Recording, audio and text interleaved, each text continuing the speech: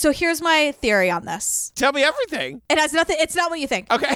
We love Madison. I love Madison. I know you love Madison. Yeah. I don't think Madison would love us, and I think that's totally fine. It's just the nature of the gig, and he cares so much, and he lives in my heart. But I don't think he'd be all too thrilled to know that we're doing this. Madison, we love you.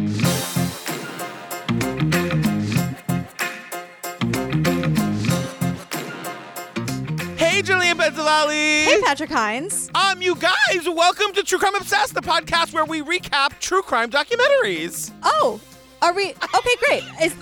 So welcome new people if you're new. Is that what this is? Because I was like, am I just a spectator? Are you doing something with somebody else?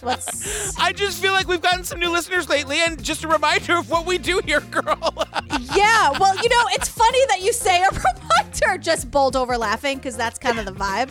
There's a lot of laughter coming from your end of the FaceTime, and a lot of rage coming from this one. So I guess welcome. That's what we do. And hey, you guys, if you want more of that, find us on the Patreon, where we have over 150 full bonus episodes for you to download and binge right this second, you guys. It's where we do our series. So, it's, I forgot all the names of the series, girl. Tiger King and Don't F with Cats, The Jinx and The Staircase and I'll Be Gone in the Dark and Lorena and Menendez Brothers or Murders? The Menendez Murders. Okay, so we're right in the middle of A Wilderness of Error on FX, and we are then covering Night Stalker on Netflix. Yes. And it's all like those, everything where you're like, if this is 4, 5, 6 episodes, I really wish they'd cover it. If we haven't already, I assure you it's on the list. But wait, there's more. Yes. Ad-free versions of these eps. Yes. We do some after parties. We do some Zoom hangs. Sometimes we send you stuff in the mail. We've been giving advice on the after parties lately for whatever that's worth. And also, you guys, join the Facebook group. It's True Crime Obsessed Podcast Discussion Group. Come find your true crime fam. Get in there, make some friends, share your memes, celebrate your successes, talk about the episodes. It's kind of the place to be on the internet, if you ask me. Yeah, like it's a place where you could say bears are gonna bear, and people will say, I know exactly what you mean.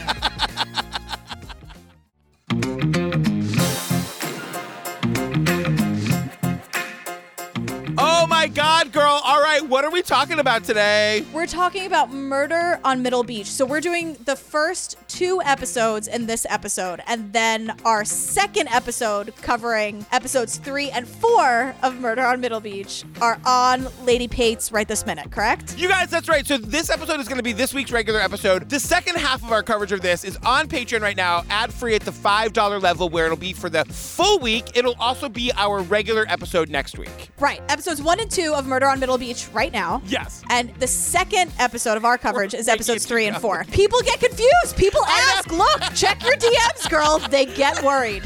We're covering all 4 episodes. We would never, ever in a million years leave you hanging and just do the first 2 episodes. People ask. I'm telling you. Hello. So I've been working on a documentary about Mom, and I wanted to ask if you'd be willing to be interviewed about it. I'm not sure I could talk about things. What do you mean? There's obviously more to the story than any of us really know. Barbara Hamburg was found dead on her lawn in 2010. This is where I found my sister murdered. Why would someone want to kill my mom? Somebody knows something. When your mother was murdered, they confiscated her computer. We saw this business of this gifting table thing. It was a pyramid scheme that they were running. Your mother was in it in a big way, as a leader. It got out of control. Something was very wrong. And it scared her. All I know is that in the end of the day, there's nothing you can do. Some people can snap. I don't care who it is. It could be any of us that you're talking to. Hey, can I ask you about what happened to my mom? Your mother had secrets, dark secrets. What the? There's a rift in our family. Who would do this? The only person I know that didn't is me. Maybe whoever you speak to Did you have anything to do with the murder? might get a conscience. All right, girl. We're starting with episode 1. It's called Mom's Dead. And I just went, whoa, what a title. Which is it's called Murder on Middle Beach, so. I know. I know. But wait, I have one other observation to make right at the top. What? This comes from years and years of being a homosexual, I'm sure. For other people, it's something else. But you know that static that HBO does, right before they do, Yeah, what show do you hear? I hear Sex in the City. It's Bow, always... bow, Yeah. bow, bow, bow. Is that not the same for everybody? I'm sure for you it's like The Sopranos or whatever. Yeah, Soprano or whatever season of The Wire. Yeah, Yes. but that's like a meme. If you go on Twitter, it's like, show your age by showing, like, what show are you triggered by when you hear... So here's the thing about this series. It is so beautifully done, and it is so emotional because Madison, it's his mom who's been murdered. And he's like our narrator-director. And our filmmaker here. So there are a lot of scenes that are very emotional and very important, but we're going to cover the stuff that really jumps out to us, I think. Is that the right way to say it, you think? Yeah, it's like, there's a lot of quiet moments in this, and it's what makes it so beautiful, but it's like, this is one of those where we're not recapping the whole thing. We are going to go moment to moment that we want to talk about. You need to be told by another person to go watch this. Go watch this. Yeah, are you one of the many people who wasn't clamoring for us to do this? Then get on it. So it opens on March 3rd, 2010, and we get a lot of news footage right at the top. Madison Police and State Police have been out at this home at 44 Middle Beach Road since about 11:30. Here's what we do know. A woman in her late 40s was found injured in her yard. She was pronounced dead at the scene. Police are not releasing the victim's name, but News Channel 8 has learned that a woman named Barbara Hamburg rents the house. This is the thing that makes me fucking crazy. The news is like, police aren't releasing the name, but News Channel fucking 5 or whatever has found out that the woman's name is Barbara Hamburg. And I'm like, you guys, there is a reason why they're not releasing the name. Like, imagine you're Madison or his sister Allie, and this is how you find out that your mother is dead. Yeah. For any news director who doesn't know, that's why the police don't release the name, girl. Breaking news from Channel 5 fucking live. I think that's how you would. The murder is, and we'll get into this 100 times, but it's a very personal murder. Yeah. She was stabbed 18 times, and we get a lot of descriptions of people from the family discovering her body. But what we hear a lot was that This is a crime of passion. People don't get murdered and that brutally without it being a very personal thing. it had to have been someone she knew, right? That's the thing, too, about this documentary is that it's Madison making a documentary about his family and his mother's murder. So we meet everybody in the family. We meet the sweet grandma, who I'm obsessed with. I love her, also named Barbara. Yes. Can I do something about the names? Madison is the son, who's Yes. the filmmaker. This also takes place in Madison, Connecticut. Madison, girl, did they name you after the town? I'd like some information here. No, because I think they moved there. It's just a coincidence? It's just, I think so. So it's like Barbara is Madison's mom, and his grandmother's name is Barbara. His sister is Barbara, but we call her Allie because that's her middle name. Yes. And they also live on Middle Beach Road, but Barbara, the victim, Madison's mom, her maiden name is Beach. So we hear Barbara Hamburg, Madison Hamburg. So it's Madison Hamburg from Madison, Connecticut. His mom is Barbara Beach Hamburg, and it's called Murder on Middle Beach. If you're still with us, congratulations. But wait, Madison, this isn't going to make any sense to you, girl, if this is your first episode listening to us. We're not going to make a Hamburg reference. You guys remember this from the Prison Break? This is your turf. I'm going to let you have it. I was introduced to Hamburg, the food product, by you.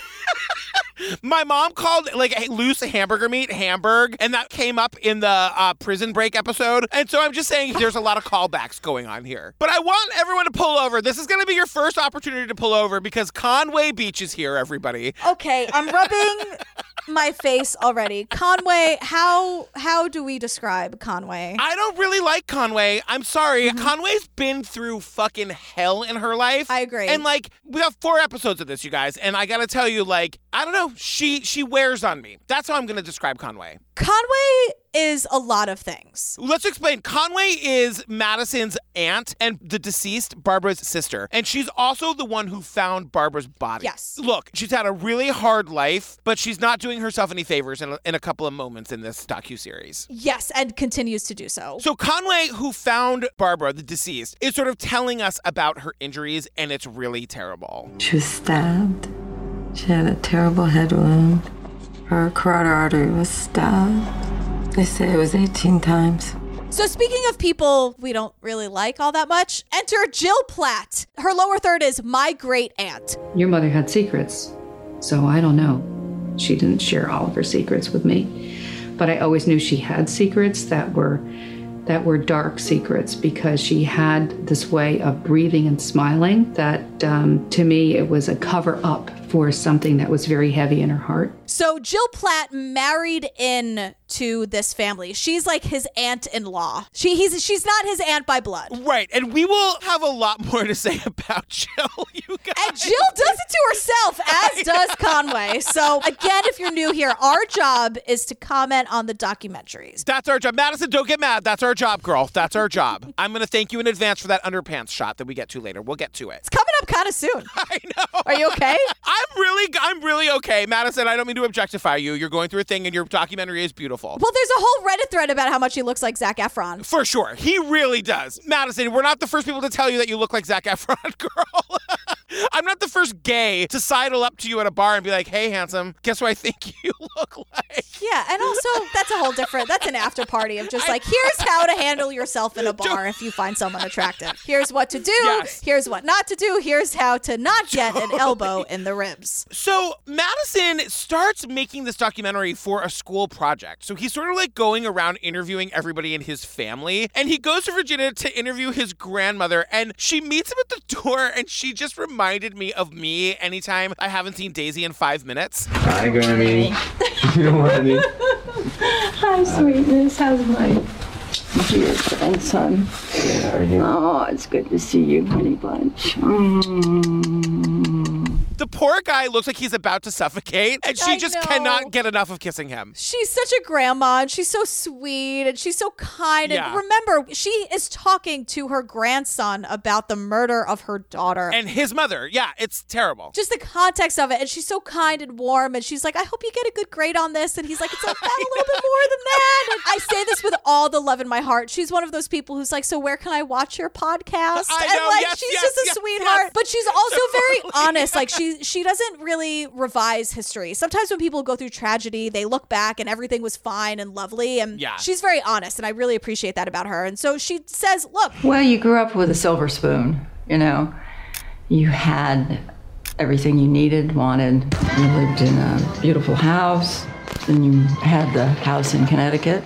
That was a summer house for a while. They tried to educate you, send you to the best schools. There were nannies and chauffeurs. You grew up with a silver spoon in your mouth. You wanted for nothing. Right. So now we're going to go in and we're going to talk about Jeff, the dad, Madison's father, the husband of Barbara, our victim. Yes, and he's a dick. So we can just say that right. He's the fucking worst. Oh, there's no complicated feelings about this guy here. Oh my God, does he suck? Except for Madison, the poor kid. Like, oh my God, we'll get there. But the dad is. I'm like, I had a shitty dad, right? There are shitty dads, and then there's this guy. Like, this guy is next level fucking dirtbag. Yeah, textbook narcissist, just like the worst. And so we learned that, Jeff started traveling a lot for work, ?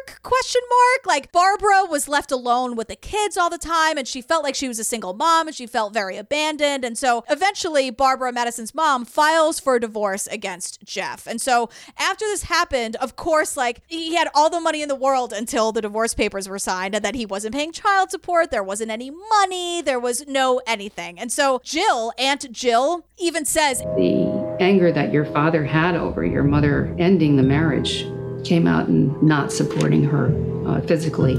He just wanted to impoverish her. It seemed like a goal that he had set for himself.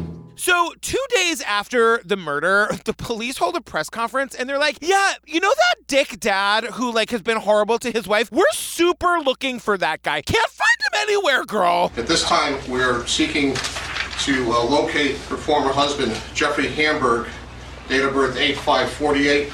He's a white male, 6 feet tall with hazel eyes. Last known address is in West Hartford, Connecticut, Timberwood Road. They're like, there's a statewide manhunt. So if anyone, any deets you got. Yeah, and it's like everyone is saying that, like, he is a prime suspect, obviously, because he's the ex-husband. He stood to lose the most. Mm-hmm. And this is where we learned that on the day of the murder, there was a big court case. And he owed so much money to the family. To Barbara alone, he owed like $150,000. To the kids in child support, over $300,000. And Madison is interviewing the mom's defense lawyer who's saying, like, your father had been ordered and had promised to make certain payments.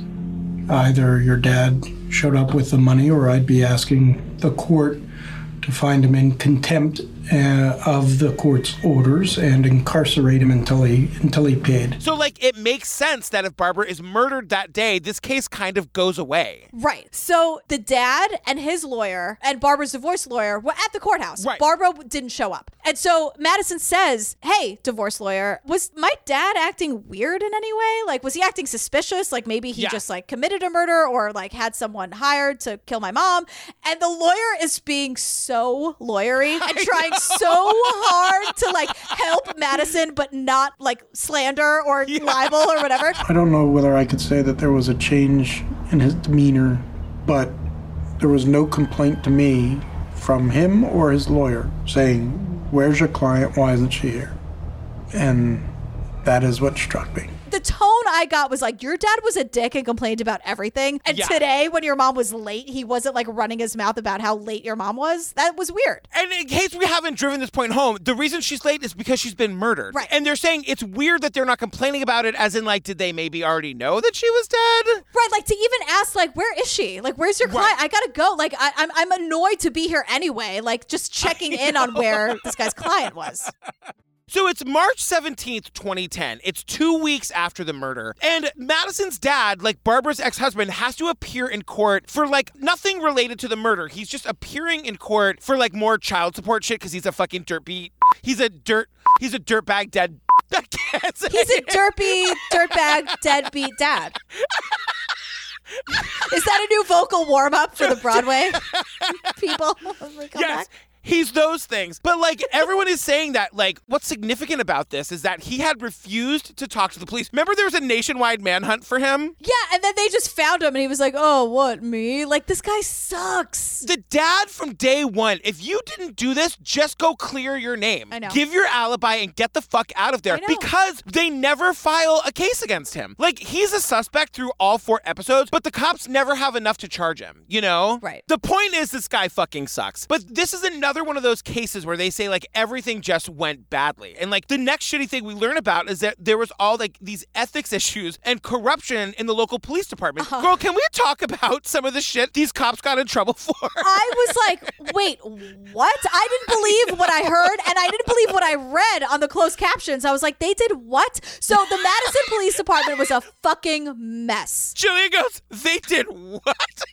Hold on. You'll agree with me in a second if you haven't watched this documentary. They were like going to the salad bar at Red Lobster, like stealing seafood. Officers were allegedly meeting with prostitutes, frequenting strip clubs and massage parlors, and establishing a motorcycle gang. Madison police officer is stripped of his badge. Suspended and arrested for abusing police data. Charged with stealing seafood from a restaurant. Now accused of stealing gasoline from the town pump. They were stealing gas from, quote, the town pump, which is not the gay bar. Stealing seafood from restaurants. They were caught at, like, massage joints and visiting sex workers, which honestly should probably be more legalized. Whatever. Not the soapbox. Wait, I'm sorry. Can we talk about you? The town pump. That is the best name for a gay bar. If that gay bar does not exist in Madison, I'm opening it the second quarantine is lifted. Look, take that copyright or trademark with my compliments. You guys, it's 2 for 1 at the town pump. And the way they say it, they were like stealing the seafood and the town pump and the sex workers. And I'm like, wait, what the fuck is going on in sleepy Madison, rich ass Connecticut? What's happening? But also promise me that Madison, Connecticut has more than 1 gas pump. Like, do you all get your water from the town well as well? Are you all washing your clothes in the river? That was what I looked at. I was like, wait, they said town pump, and I went back the 10 seconds. Thank you, HBO. And I saw, no, the closed caption said the town pump. Okay, whatever you want to call it. Oh, and also, there's no DNA from this case because the cops just kind of lost it. We were asked as a family to wait to run the DNA because apparently there was a new DNA lab being built and it was going to be the best. So we waited for this new DNA lab to be built. They ran the DNA and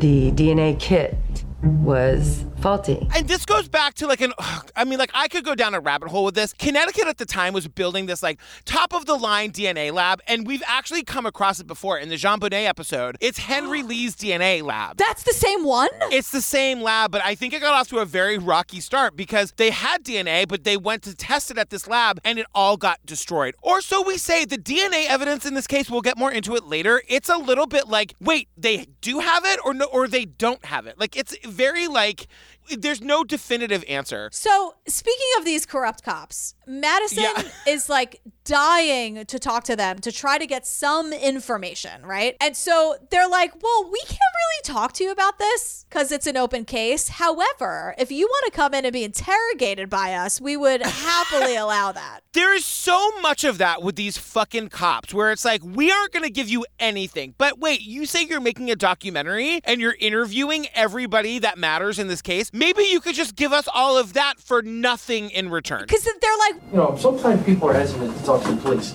but they're more than willing to tell you something that we don't know. Well, maybe they wouldn't talk to us, the cops, but they'd probably talk to you and then not think that the cops would ever hear it. So, Can we have all that audio?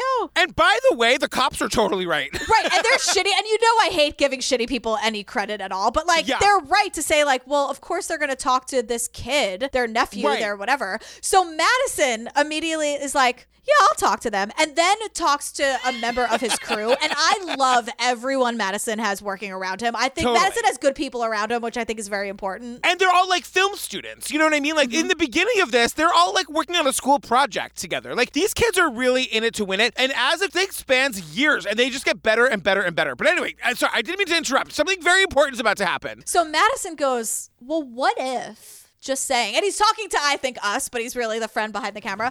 He doesn't know if we could do an interview, but what if I'm going in for questioning on Friday? What if I brought in the recorder?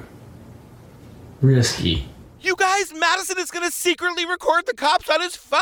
And, Rabia always tells us that, it just depends on what state you're in, if it's a one-party consent state. Most places, both parties have to agree to be recorded in order to be able to use it anywhere. I don't know the deal with Connecticut, but Madison is like, fuck it, I'm just going to do it. And Madison's not trying to put it in court. He just wants to put it in the documentary so that other, moves can be made in the legal system. So Madison does one super garbagey thing. Do you know what it is? What? Madison betrays us in a pretty major way. Just for a minute, he goes in, he sits down with the cops. We're hearing the audio. And the cops are saying to us, the day that your mom was murdered, what were you doing that day? You remember any more about what you did that day, or? I went to Chick-fil-A. I didn't go to class that day, or so I'm told. And he says, well, I went to Chick-fil-A. I didn't go to class. Oh, my God, the Chick-fil-A thing.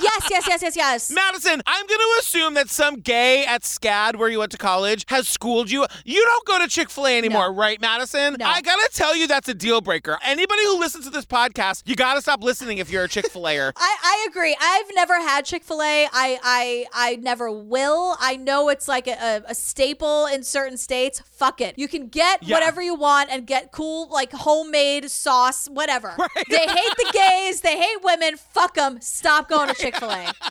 Stop it. Stop. It's so simple. Madison, we are yelling at you. That's it. You eventually take your pants off in this episode so you get me back. But in this moment, I was a little upset.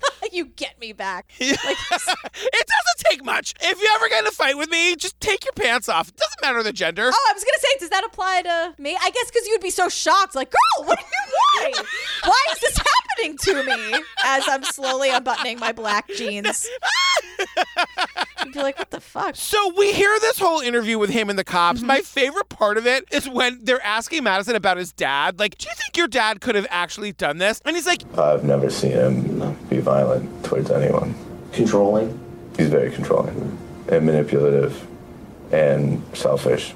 The way Madison says this, his voice suddenly gets heavier. You believe he is controlling and manipulative and selfish. Totally. They ask Madison, and we'll get into this later, but this idea of the offshore bank accounts and all this craziness. And Madison is like, I don't know anything about that. And Madison realizes, I really don't know anything about my dad. And my dad won't talk to me about the murder of my mother. And I'm going to go talk to my dad. Yeah, we get a whole bunch of these throughout this documentary. And Madison, they're great. Like, keep them all. I'm just saying we're not going to go through every single one because they're the same every fucking time. But, like, Madison calls his dad. And, like, you know my dad thing. You know that my dad was my mom's girlfriend, Terry. That's the only father I've ever known. Sure. And so dads terrify me. So I'm not afraid of this fucking dirtbag dad. I just hate him. And I feel very seen and validated for why I don't like dads. He is the worst. All capital. All the letters are drawn out, underlined, bolded, highlighted. And the thing to point out for these conversations is that his dad does not know he's being recorded. Right. So his dad is letting his like dick flag fly, like not even considering that it's going to be in a documentary and then some queen's going to be screaming about it on a podcast. Even though the dick dad doesn't think he's being recorded, he doesn't say anything. Like, even if he thinks it's just like my son wanting a little bit of information or some kind of comfort to talk about his murdered mother, he will just say like, yeah, I can't. There's no way. Sorry about that. What's like the main reason you can't? Matt, I just can't discuss it. It's a unqualified no. So. Nope. And also, and then he's like not on the phone. And Madison eventually is like, Do you want this case to get solved? Madison, I'm not going to answer any more questions about it. At this point, I cannot answer any. Madison, can't answer any more questions. At this point, I honestly, in my honest opinion, don't know if you want this case to be solved. These conversations are so telling, but they are absolutely infuriating. And I can't kudos to Madison for keeping his calm in this because I think he's just so hurt and bewildered. Like, why won't he talk? Like, it makes no sense. Like, why won't you care about any of this? And he's just stonewalling his son. This kid's mom was murdered when he was 18 years old. Madison just has questions. He just wants to know about his mother. I'm going to say this one time. I don't think this is the case, but I'm going to just put this out there just in case. We hear conversations like this where the dad refuses to get into anything having to do with the mom or the murder like 4 or 5 times. And there is a small little tiny piece of me that is like, is he Severus Snape? Is he actually doing that to protect Madison, not to protect himself? Is there information that the dad has about either the mom or the murder that he doesn't want to share with Madison because it would actually be worse for him to know it? I don't really think that that's the case, but maybe that's a possibility. No. You want to know why? And I would have been with you on that. And also, Severus Snape is a dick. Like, all of this, like, romanticized, J.K. Rowling fucking sucks. Like, all of that. And look, I'm a Ravenclaw. Whatever. I call it like I see it. But Daisy, by the way, I just got to point this out. Daisy is 100% Slytherin. There's no question about it. Daisy is Slytherin. Oh, she is Slytherin to a T, which is not bad. Totally. But if the dad didn't all but say, like, on the advice of counsel, I can't talk to you, my son. And again, he doesn't think he's being recorded. It's just his son saying, Dad, I want to talk to you about this traumatic thing that happened to me. And the dad's like, well, on the advice of counsel, I can't really say anything further. Like, come on. And I gotta say, Madison's such a good dude and like a good kid because they still end this call amicably. I guess I have other things I gotta do today. Okay. All right. They end this one amicably. Hold tight, everybody. So Madison realizes, wait, remember when I met with the cops and was secretly recording them? Maybe I can do the same thing with my dad. Like, maybe he's being a little cagey because he thinks he's being recorded. If I can get him to meet with me at some bar in Brooklyn and I can, quote, prove to him that it's just between us and I'm secretly recording him, like, maybe he'll open up a little bit. Get ready, everybody. The pants are coming off. Pants are coming off. It's all over. The party, or maybe the party's just starting. I'm sorry. I take it back. When the pants come off, the party has just begun. So what happens is, like, he agrees to go see his dad. And, like, they are such smart filmmakers and, like, young kids. What they do is I don't know how they scouted this location. This is, like, everyone take notes, like, from henceforth. I know. So Madison and his dad are at a bar. And they find this bar where it's, like, all windows, basically. So you can, like, see in from the outside. Yeah. The reason we know this is because the camera angle is from across the street in some, I don't know, apartment, hotel, whatever. But, like, they had to find a place that they could rent across the street from a bar with windows? Like, how did they find this place? Or is it so perfect that Madison's friend, I live across the street from this bar and you can look into it. Whatever it is. The camera crew's like comfy and cozy and with the best technology ever. Because we hear it, I mean, we don't hear it that great, but we hear it better than any security camera we've ever seen in any documentary we've covered. Totally. Madison is trying, like, in vain to say, like, you could say something to Mom, what would you say? With your mother? I have nothing to say. Nothing to say there? You're divorced. You're divorced. I have nothing to say to her. And the dad's like, no. Like, we were divorced, and I have no emotion. I have nothing to say. I guess we're not going to go through the moment where they mic him up. But we talked about how that's when the party starts, when the pants come off. But if you need, go ahead, girl. If you want to take it, go ahead. We have 3 more episodes to go through, but I'll let you have your moment. What would you like to say? He takes his pants off. I'm just saying, Madison has to put the mic in a place where his dad's not going to, like, feel it by hugging him. So Madison takes his pants off. Right. And they tape it around his leg. Loop it, and then you can tape it somewhere. You want? Talk? Hello, hello, hello. Very nice. Madison has also, this is not gross, this is just me making an observation. Madison has very hairy legs, and they are taping this thing around his hairy leg. It's not going to be fun later. No. It's not going to be fun later. Then, like, immediately after this, we just get a phone call with the two of them, with Madison and his dad. And this is how the first episode ends. It's like, you know, we learn all of this shit. The dad is like, I know your aunt's been very good to you, but they were both involved in the other possibility. Anyway, I don't want to talk about it because it'll be disparaging about your mother, and I don't want to talk ill about the dead. I know her family wants to make me a villain, and that's fine, and I'll live with that. But they should really look at themselves, because your mom was into some crazy shit. If you want to know more about your mom, look at something called the gifting tables. Look at your Aunt Jill. Look at Conway. And Madison is like, what the what? Like, what are you saying? And that's how the first episode ends. And I'm, of course, like, what are gifting tables sitting on the couch with Mike? And I Google it, and I'm like, how many days until exactly a week from now till we learn about these fucking gifting tables? What is going on?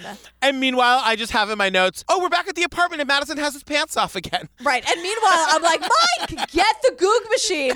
Teach me everything about gifting tables. I know. And with that, we're on to episode 2, Murder on Middle Beach, Tables and Rooms. So we're listening to the Mary Jones show. And this... Who is Mary Jones and why does she get a show? I don't know, but I want to know the other Mary on that call because we jump back in time a lot. But it opens with this guy on the radio. The gifting table, that's right. And I had a friend involved in it in the beginning. I would just hear her on the phone talking about soup and salad and appetizers and entrees and dessert. One time I said, am I ever going to get an invitation to this event you're planning? She said, no, this is a women's empowerment group. It's just for women. Pretend you never heard that. And she turned to me, Mary, do you know what she said to me? She said, you zip it. Right. This is a women's empowerment group. You are not invited. To which I say, fuck, it's an MLM. Right.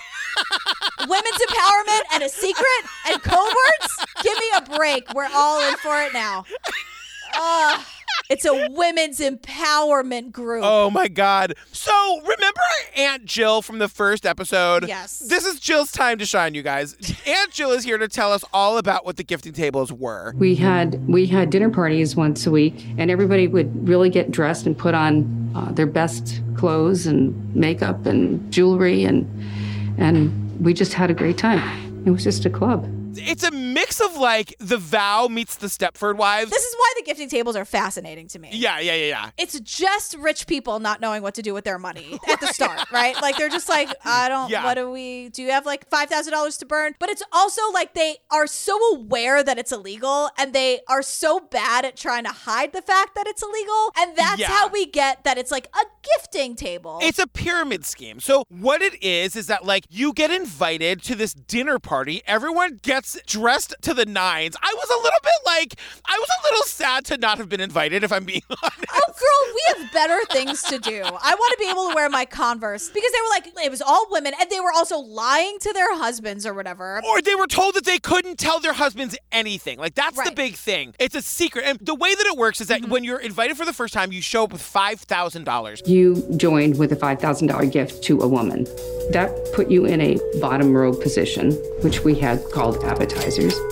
And then you were asked to find 1 or 2 people, preferably 2, to follow you. And then you, as an appetizer, moved up to the next level, which we called the soup and salad level. You start bringing in people under you, and they bring in money, and they bring in people under them. And as you move up and up and up, you eventually get to the, quote, dessert course, where you get all of the money that was brought to the party. And then it's over, and then it starts again, which is interesting. Right. Like, that's different than, like, the MLMs that we've known about, where it's just, like, it just gets bigger and bigger and bigger. Right. And it's important to point out that this could be up to, like, $40,000 a pop. Like, it's a dinner party party where like 8 women are there for the first time. They're all bringing $5,000. And if you're on the dessert course, that money is all going to you. Let's walk through it, right? I'm a soup and salad. Right.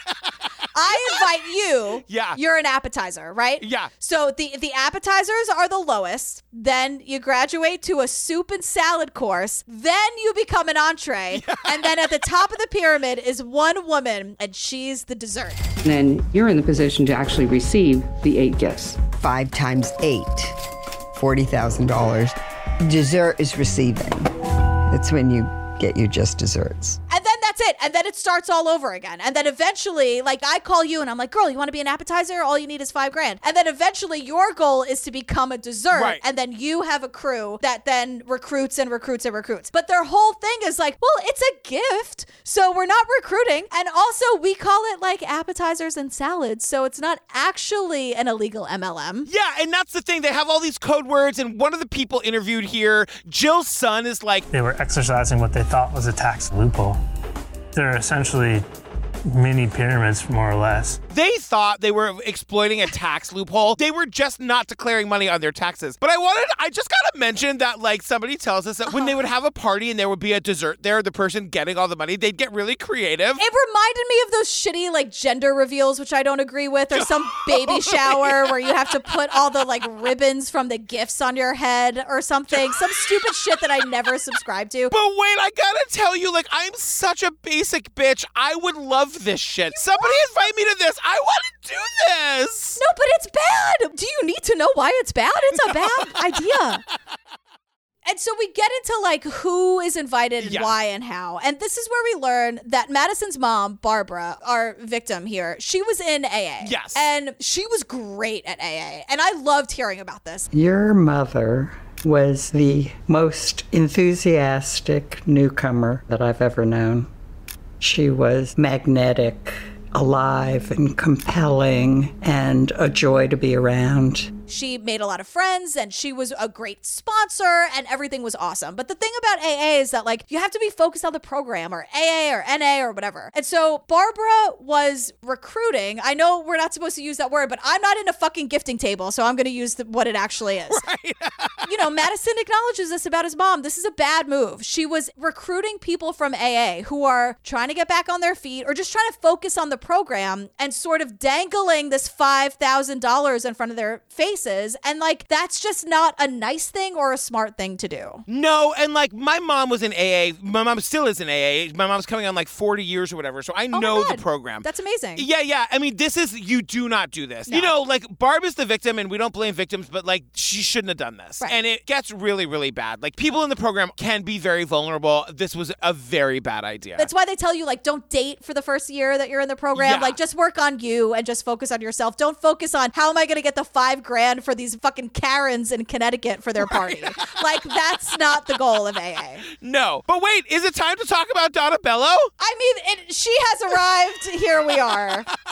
Donna Bello, I mean, the time has never been more appropriate, honestly. And a name has never been more appropriate. I posted this picture in the Facebook group today because Madison shows up at this woman's home. When she sits down for the interview, first of all, she's primping and primping. She's like this, like, you know, 50s-ish woman. She's beautiful, whatever. She's sitting down on this, like, chaise couch. Like a fainting couch. Like an actual fainting couch. Totally. And she's holding her, like, 75-pound poodle. Just, like, holding the dog on her lap like a baby. And I have to say, like, I think you and I felt very seen, as much as she's totally garbage. Donna, I'll say that to your face. But, like, she was just like, do I look okay? And Madison was like, it's fine. I'm talking about my murdered mother. It's not really about you. I know. But she was like, any double chin, like anything? Am I okay? I cannot tell if Donna is gaslighting us or if she really believes this. Oh, she believes her own bullshit. She 100% believes her own bullshit. And in a way, I can kind of get behind it. Like, she's saying, like... The whole thing was just so stupid.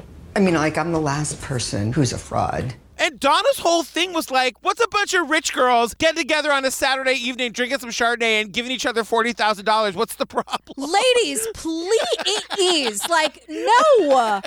She just doesn't fucking get it. For her to be like, I'm the last person who's a fraud. Like, no, you committed fraud. I'm not saying you're a fraud. I think you're actually this inauthentic. I don't think you're a fraud. I think you're exactly what you are. You committed fraud. There's a difference, girl. You're so right, but I'm kind of on their side. No, because this leads to other shit. The fact that Jill and are just like, why don't you get out there solving real crimes? Like, you might be related to a murder. Doesn't anybody care? But we do see the scope of the gifting tables because Madison is like going through a spreadsheet. You guys, like the amount of money that was given over the course of time that these gifting tables happened was over $2.1 million. Right. Like if there was a lot of money, and we're told. So this is the early part of 2008. Everybody needed money. People were losing their jobs left and right. They were terrified. How were they going to make ends meet? They came on the table. They weren't afraid anymore. We were right in the thick of a recession. And so suddenly, like, you're not supposed to tell your husband, your partner, I mean, please, they were all heteronormative. Right. You're supposed to lie to your husband. And suddenly it's like, hey, honey, guess who has 40 grand in cash? But you can't say anything. And then suddenly everyone on your block has lost their jobs. But there you come with a brand new fucking Rolls or whatever. Like, what are you, like, these women, they're just not smart. They're so in their bubble. They just didn't do it right. And the thing about it, and this comes up later, but I'll just say it now, like the problem with the gifting tables was that it stopped being just rich ladies. They started going after like some of the people who were struggling, like people from AA who didn't necessarily have the money. And so Conway tells us, if they seemed excited and didn't know how to get the money, suggestions were made.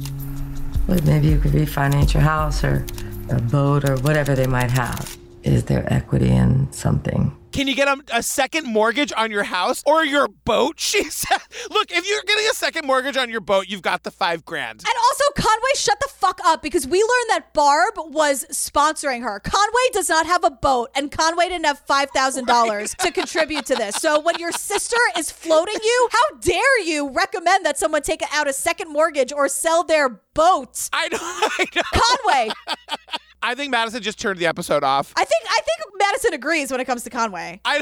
He's so nice to her. So it turns out that like Madison is talking to all these people and getting all these kind of like similar but different stories about the gifting tables. Yeah. And it turns out there was like a major rift between Team Barb, his mom, and Team Jill, the aunt. Remember, Madison went into this knowing nothing about the gifting tables. This is a real education for this jockish, straight, like 20-year-old. Let me tell you, it's an education for me, and I am none of those things. And meanwhile, I'm like, is it too late to sign up for the gifting tables? Stop it. No. You're not allowed. I don't like try to control you or micromanage your life, but don't do it. Steve, do we have $5,000? You know, this is going to be the return. Steve, I've been duped. I was told I was going to be a dessert, and then I just ended up being a salad the whole time. And then they told me I was going to be a dessert, but I want to be a dessert, Steve. I want to be a dessert. I need $5,000 more, Steve, and then I can get the lampshades, and I'll be a dessert. Steve hung up on you ages ago. You're just talking into a phone that's been turned off. Totally. You're talking into the dial tone. Steve, there's this weird sound coming from you. I've never heard that sound before. And it's like, The call has been disconnected. Steve, your voice sounds weird, Steve. I need $5,000 more. I cannot be a salad any longer. I must be a dessert, Steve.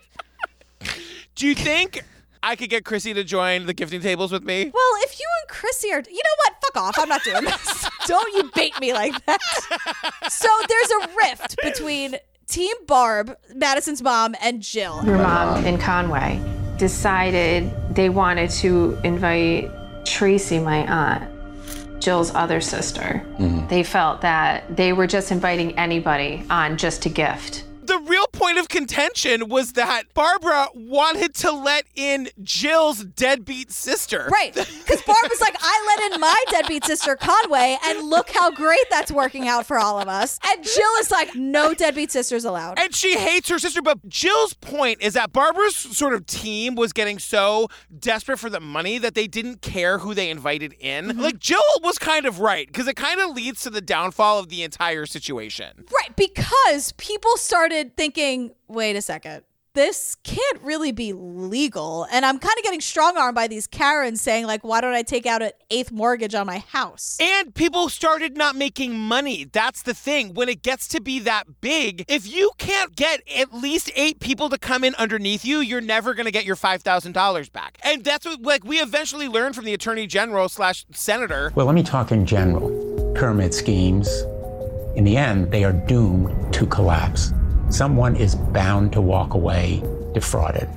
The people who knowingly and deliberately profit from the schemes are criminal in their intent. They never work. Like whether you're NXIVM level or gifting tables level, it just never works. So we're with a friend of Barb's from AA, the one who was like, she was actually like the best sponsor and she was like in AA 100%. It was really great. And this friend, and we don't see her face, and she says, we were having a luncheon.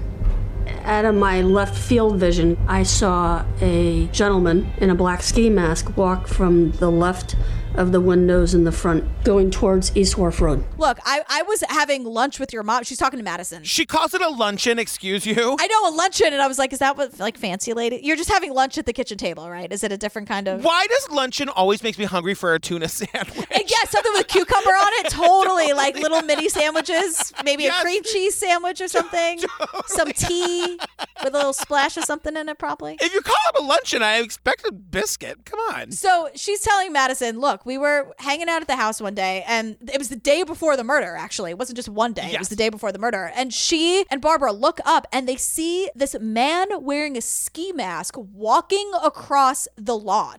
And Madison just goes, That's terrifying. But, like, terrifying's not the word, Madison. Like, a man in a ski mask, call the cops! Well, Madison wasn't there. I know. And so Madison is just like, okay, is this connected to the gifting tables because all of these people were involved and there was, like, all this drama? And so Madison, cut to Madison with Aunt Jill. He straight up is like... Did you have anything to do with the murder? No. I have to ask everyone. It's okay. No. It would have been impossible anyway, but no. Jill laughs very nervously. Yes. And says no, but then adds, also it would have been impossible because I totally have an alibi. But yeah, no. But my alibi is I was on a road trip and I have an Easy Pass to prove it. So I totally didn't do it. Here's my alibi. You want the Easy Pass? I actually have it in my back pocket. And Madison goes, okay, I'm going to take a break. Okay, I think it's time for a break. Yeah, sure. As though Aunt Jill was in the ski mask and like skulking across Mom's yard. That story, I think, is actually really important. So stick a pin in it. We're going to come back to it in the last episode. Yeah, Aunt Jill is garbage, but I don't think she was the one in the ski mask. Did she hire the person in the ski mask? We'll see. So we get the story that like the Attorney General has been looking and like the IRS has been looking into the gifting tables. It's 2 years after the murder. We're back with Donna. Donna with the dogs. Donna with the dogs on the fainting couch. And she tells us that like early morning, she's like in her pajamas, her husband's away on business. She looks out the window and sees all these federal agents. And I thought, oh my God, there must be a fire or something.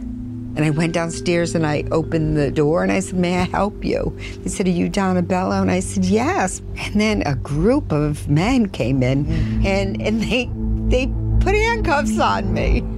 I was in shock. You know she's wearing one of those silk robes with like just feathers around it. And she's like, oh, hey, may I help you? And they're like, just, you just hear the handcuffs on her. And she's like, what? It was just a dinner party. It was just a dinner party. But the same thing happens to Aunt Jill. And Jill's here to tell us about it too. And this is where Jill gets real mad. And she's yelling at these officers like, don't you have any real crime to fight? Jillian and these officers really take issue with that. Well, because Jill today is like... Well, I've lost my family, my own family, because I'm such a shame to them. That's because they're ignorant.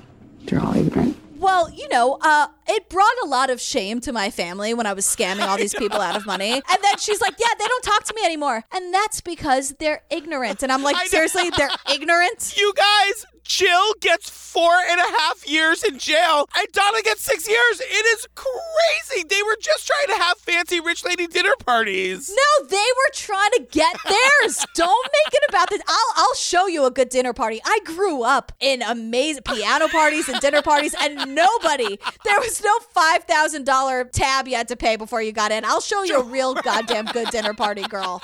How dare you? Don't fall for this. I know.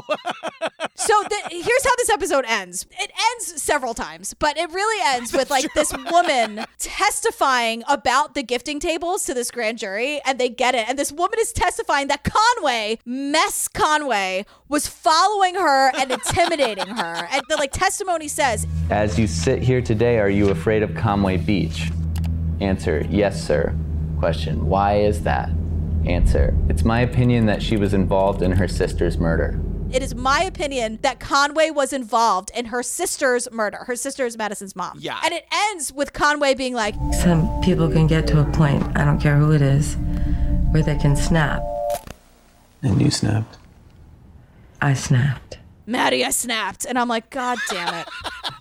Fuck. I snapped, Maddie. Maddie, I snapped. And you'd snap too, Maddie, if you only knew what I knew.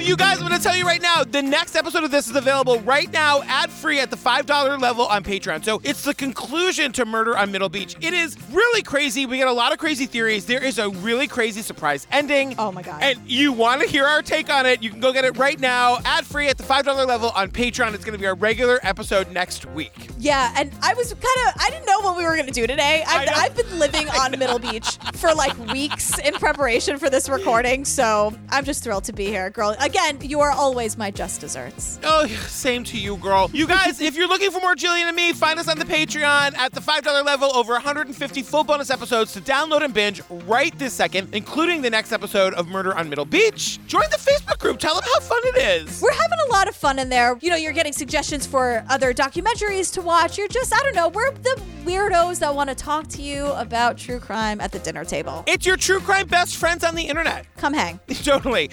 You guys, there's no stay tuned for the trailer for the next thing, because the next thing is this. So all you got to stay tuned for is the funny and hilarious outtakes, girl. Madison, we love you. Please be our friend. I know.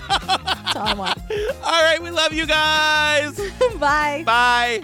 What is wrong with us today? We've both been up since 5 a.m. That's exactly what happened. Do you know my quote bachelorette party was me and Mike going out to karaoke with all of our friends, and they went to some party store and got stuff, and the protocol was, will she hate this? Let's get it. And so it was like, oh, she's gonna hate it. And then there was a sash that said bachelorette on it, and I was like, give me a marker. And I wrote not one of those bachelorettes and wrote an S. Like, stop. You're always a dessert on my level. Woke up this morning. That's The Sopranos, everybody.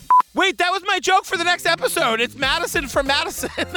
You can still do it. You can totally still do it. I'll act like I never heard it before. So every kid didn't go to school with the terror of being forced into a bathroom and cocaine injected into their arms. That was an actual fear I had. I was so afraid of drugs in high school, like literally afraid of drugs. I don't understand these kids who do drugs with wild abandon. The Nancy Reagan campaign really worked on me, girl. Just fear. Just the fear of Nancy Reagan. Thrust into your heart. But you know what she didn't mention? Vodka. She's a dear friend of both yours and mine.